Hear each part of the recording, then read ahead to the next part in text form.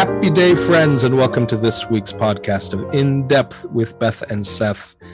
We are glad that you are spending a little time with us today. My name is Seth Patterson, and I am your Minister for Spiritual Formation and Theater at Plymouth Church in Minneapolis, and I am joined, as always, by my friend and colleague, Beth Hoffman Faith. How are you today, Beth? Well, Seth, I am glad to be with you and glad to be with our listeners in this way. I am Beth Hoffman Faith, and I am the Minister for Congregational Care and Worship at Plymouth Congregational Church. So I wasn't at church yesterday, being Sunday. Were missed, Seth. I'm glad when you're not there. Oh, that's so sweet. We are doing where not all three clergy are there on a Sunday to make sure that if there's any sort of COVID quarantining that must be done, somebody can still show up the next week. And this happened to be my week. And it was really lovely. It was also my wife's birthday on Saturday. So it was nice to have a bit of a time off for birthday weekend. It was indeed, that was good timing. I'm glad we scheduled that correctly for you and your family. Yeah, I wish I could say that I had thought of that when we were scheduling it, but I hadn't. It just was really lucky. I listened to the sermon this morning that our colleague Dwayne preached on November 14th, 2021. It is called It's Different in Here. And the passage is 1 Corinthians 14, 33 through 36. And this is the second to last command to preach of this fall. That's right. Peter Eichten gave this to him. So Peter read the scripture in the first service that I watched, and he said, which I thought was interesting, he always thought Paul was sort of a feminist, and this passage being ascribed to Paul always confused him. And I kind of want to start there with you, Beth, about this Paul being a feminist thing. I'd like to talk to Peter a little bit more about that. I have to say that I have a very strong love-dislike relationship with Paul on any certain day. And there's much of what he preaches and writes that I think is really valuable to the gathered community. He was mostly writing to brand new churches or communities trying to figure out how to be a congregation together. But Paul has issues. And it is helpful to know that, the texts become redacted and edited. And much of what we might question about Paul's theology and writings may possibly not even be attributed to Paul. People came in and stuck things in here and there as these scriptures were being formed. And we really don't know what the original necessarily said. So Dwayne pointed out that this particular passage, and I don't have it pulled up on my screen, but I do. Oh, good. Do you want to read those three lovely verses? I think it'd be a good idea to do so, because it will frame the whole conversation. 1 Corinthians chapter 14, 33 through 36. It says this in the NRSV. For God is a God not of disorder, but of peace. As in all the churches of the saints, women should be silent in the churches, for they are not permitted to speak, but should be subordinate, as the law also says. If there is anything they desire to know, let them ask their husbands at home.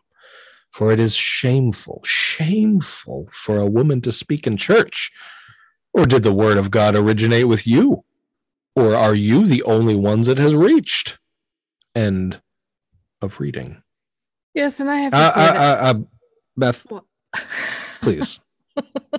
Did you not just hear? Sorry, that is the one time I'm going to make that joke because it's awful. It is awful. But it had to be done one time.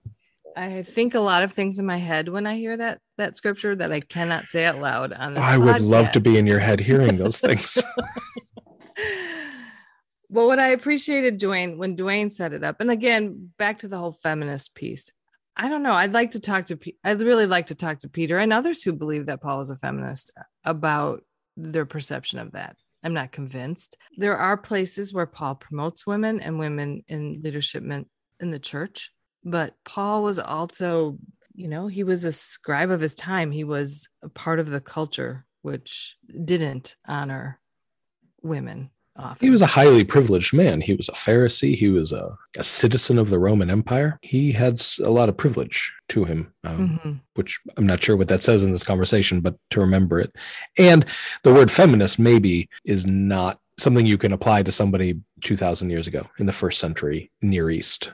Right. Dwayne reminds us that this is an example, this text, of verses that may have very, very likely been added by whoever was editing the text or adding or subtracting from the text to speak directly to a concern of the time. So it doesn't eliminate the fact that this is a part of our holy scripture, and the message it sends is demeaning and reducing of a person, namely me. So it's easy to just ignore it, which I think is what I have done since following a call into ministry. And most women that I know just sort of shrug their shoulders and say, that's not relevant.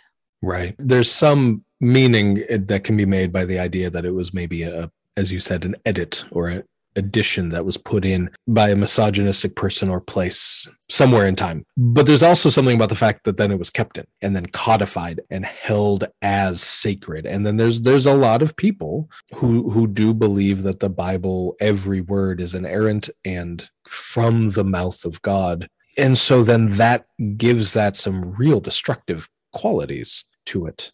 Absolutely. Duane called this a text of terror. Yeah. And that may have been a phrase new to people who are listening, or certainly people who are listening now. It's a term that is used for the really destructive passages in the Bible that, that we can categorize other stories in the Bible as texts of terror, the rape of Tamar, the sacrifice of Isaac, where one really needs to wonder where God is in the midst of those holy, quote unquote, words. Yeah. And I would put in the LGBTQ clobber texts, as they're called often, into that text of terror. They've been used to destroy people. Right. And so the fact that Duane named that and added this into that category, which I think others would agree with him, was a powerful piece for me as a listener and as a woman. The interesting thing is that Duane also pulled in our Command to Preach series the passage on Mary and Martha not long ago.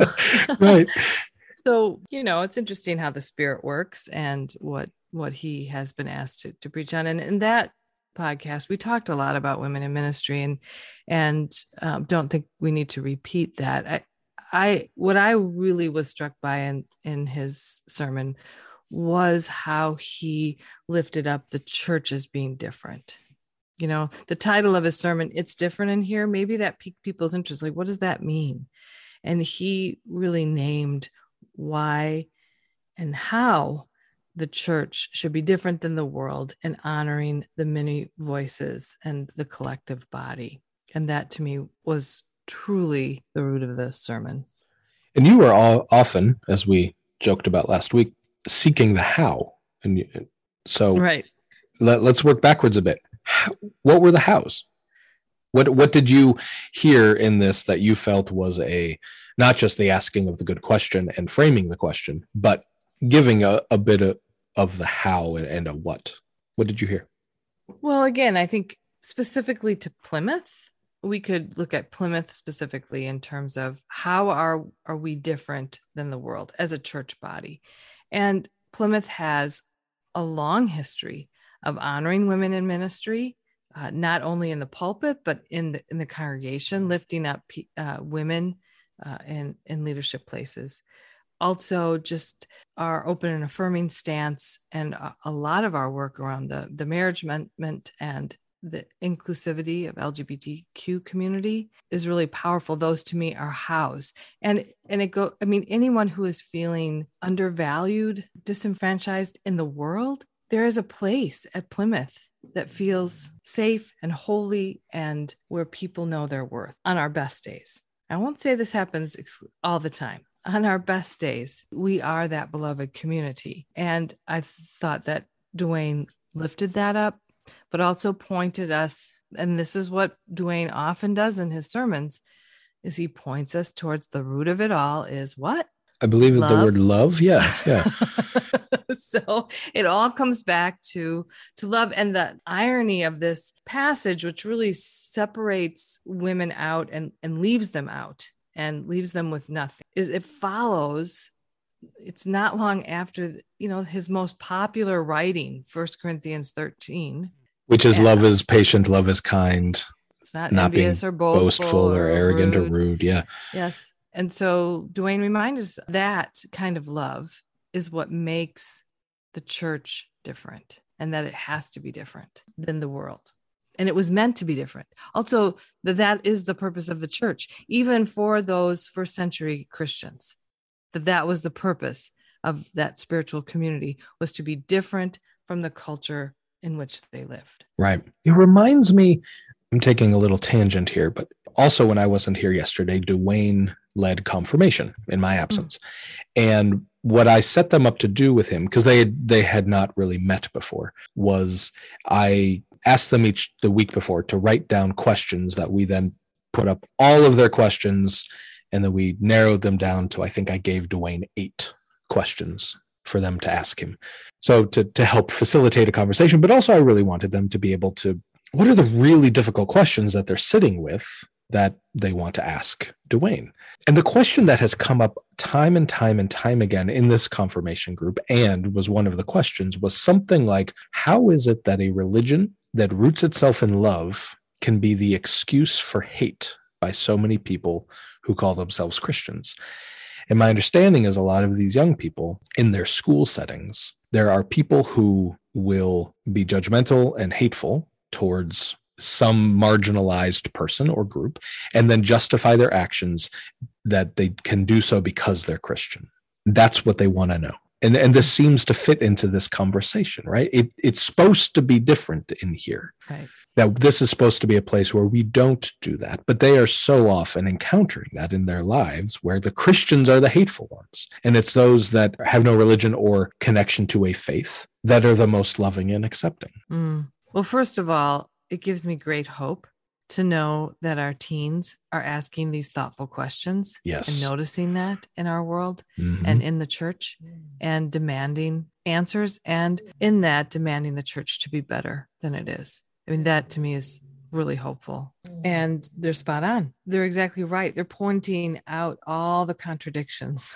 I agree with you in what you said about our youth. It is really hopeful. And I feel proud and excited that we are in a place where they can ask those questions, so in some ways, the fact that they're asking them shows that we are attempting to be different, that it can be different here, because in this place, those questions are okay. In fact, I push them to ask those questions. Yes. And along that same line, yesterday I had the first of 2 Inquirers classes, which is what I call gatherings for people considering membership at Plymouth. And I said that to the group, that we aren't so worried about answers here. We invite the questions. Yeah. You know, we want people to be seekers, and no question is off limits. No wonderings about God are wrong, that we can bring all of our spiritual self, our whole selves, to this place and be in community together, and everyone has a voice. And I made that explicitly clear, that we are all valued and welcomed in this space. And that seemed to resonate because I think some of the folks who are participating have been in churches where that isn't true. Yeah. And I do think that Plymouth does that really well. It does make us different, that we are very clear that we don't hold all the answers here, that we are a community of questioners, and we constantly are looking for where God is in the midst of who and what we are. And that is a powerful thing, and that everyone has a voice. I have never felt silenced at Plymouth as a woman. That's good. There are certainly times when patriarchy comes into play, and I have sometimes felt the effects of that. But I also think that Plymouth really strives to make sure that we do all feel included and welcomed, and that there is a place for us no matter who we are, where we've come from, what we believe, who we love. That's really important.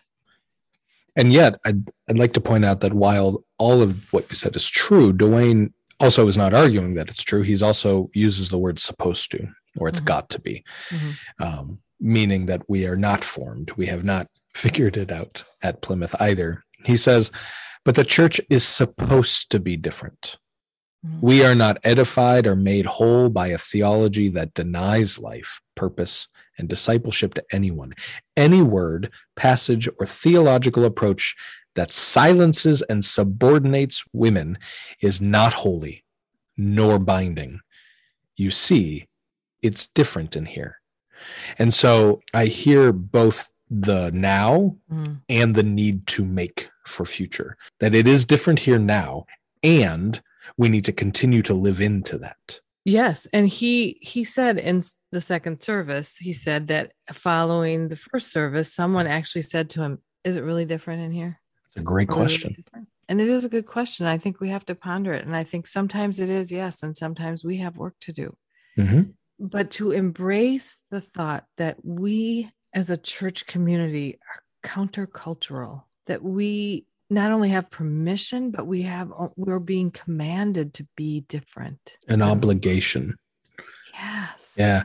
Dwayne in other conversations has used the phrase that it really resonates with me, that we are an outpost, in the same way that an embassy in France is the United States. When you walk in those doors, you are not in France anymore. You're in the United States. When you walk into the doors of a church, it is supposed to be an outpost of the love of God in that place. No matter what happens outside, inside, you are in the house of God. Right. And different sometimes has a very negative connotation. But in this context, different is good. Different is better. Different is true community. I'm all in for being different, Seth. Me too. Let's be different together. Let's be different together. That's the title right there. Well, thank you, Beth. And thank you for not being silent. The irony, Dwayne named it in this preamble to the first service sermon, that the irony is that when we pick these command to preach, we promised we wouldn't switch. So even though this probably was a sermon you should have preached, was not yours to do so by the pulling out of a bowl. But I appreciate your not being silent and you not listening to pretend Paul. Well, I'm grateful actually that Dwayne did preach it and really welcomed the message that he brought yesterday. So I would have had a little different take on it. And I believe that we were really blessed by what we heard, read, saw yesterday. So I'm grateful. Thank you all for spending a little bit of time with us. We appreciate you as well. And thank you to Dwayne for preaching a sermon worth talking about. Be well all. Have a wonderful week. We'll be together again next week.